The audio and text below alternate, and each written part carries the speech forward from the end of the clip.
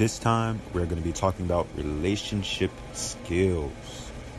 So, in the past couple of days, past couple of weeks, months, 3 months, years, I've been having trouble with relationships, and I know other people have, and it's just that time of the year.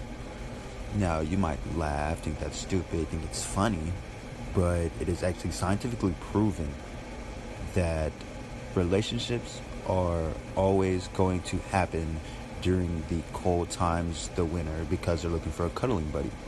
But during the summer, people want to, let's say, search. They want to look around. They want to find out what else is in the world for them.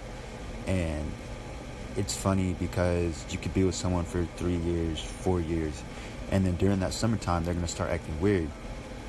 You ask them like, oh, wow, why are you acting weird? Why are you acting weird? Oh, it's just my period. Or they'll say like, oh, I don't know. Even a dude, I'm not even gonna do it like that. But even dudes, they even do the same thing. And you damage people that you don't mean to damage because you don't know that they feel that way about the certain risks that you're taking, the certain ways that you're feeling. And it's just funny to know that you could hurt anyone at any time. And that is why this is called relationship risk. And for the past couple weeks or whatever, you try to be the perfect, the best, the strongest, the most willing to do anything for your significant other. And then you come to find out your significant other doesn't even want to be with you how much you want to be with them. Or they accuse you of not loving them as much as they love you. And it's always been like that for me since I was in high school, actually.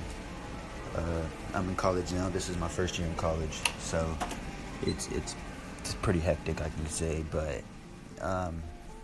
you never want to give up something that you love so much. If it starts to fade, you won't know until the other person starts pointing it out. But you don't know that it's fading because you're looking for something else while that is fading.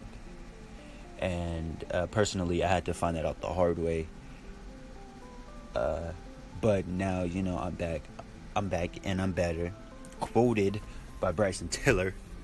So thank you guys for listening to this 2-minute and 50-second podcast over relationship risk or even skills. Yeah.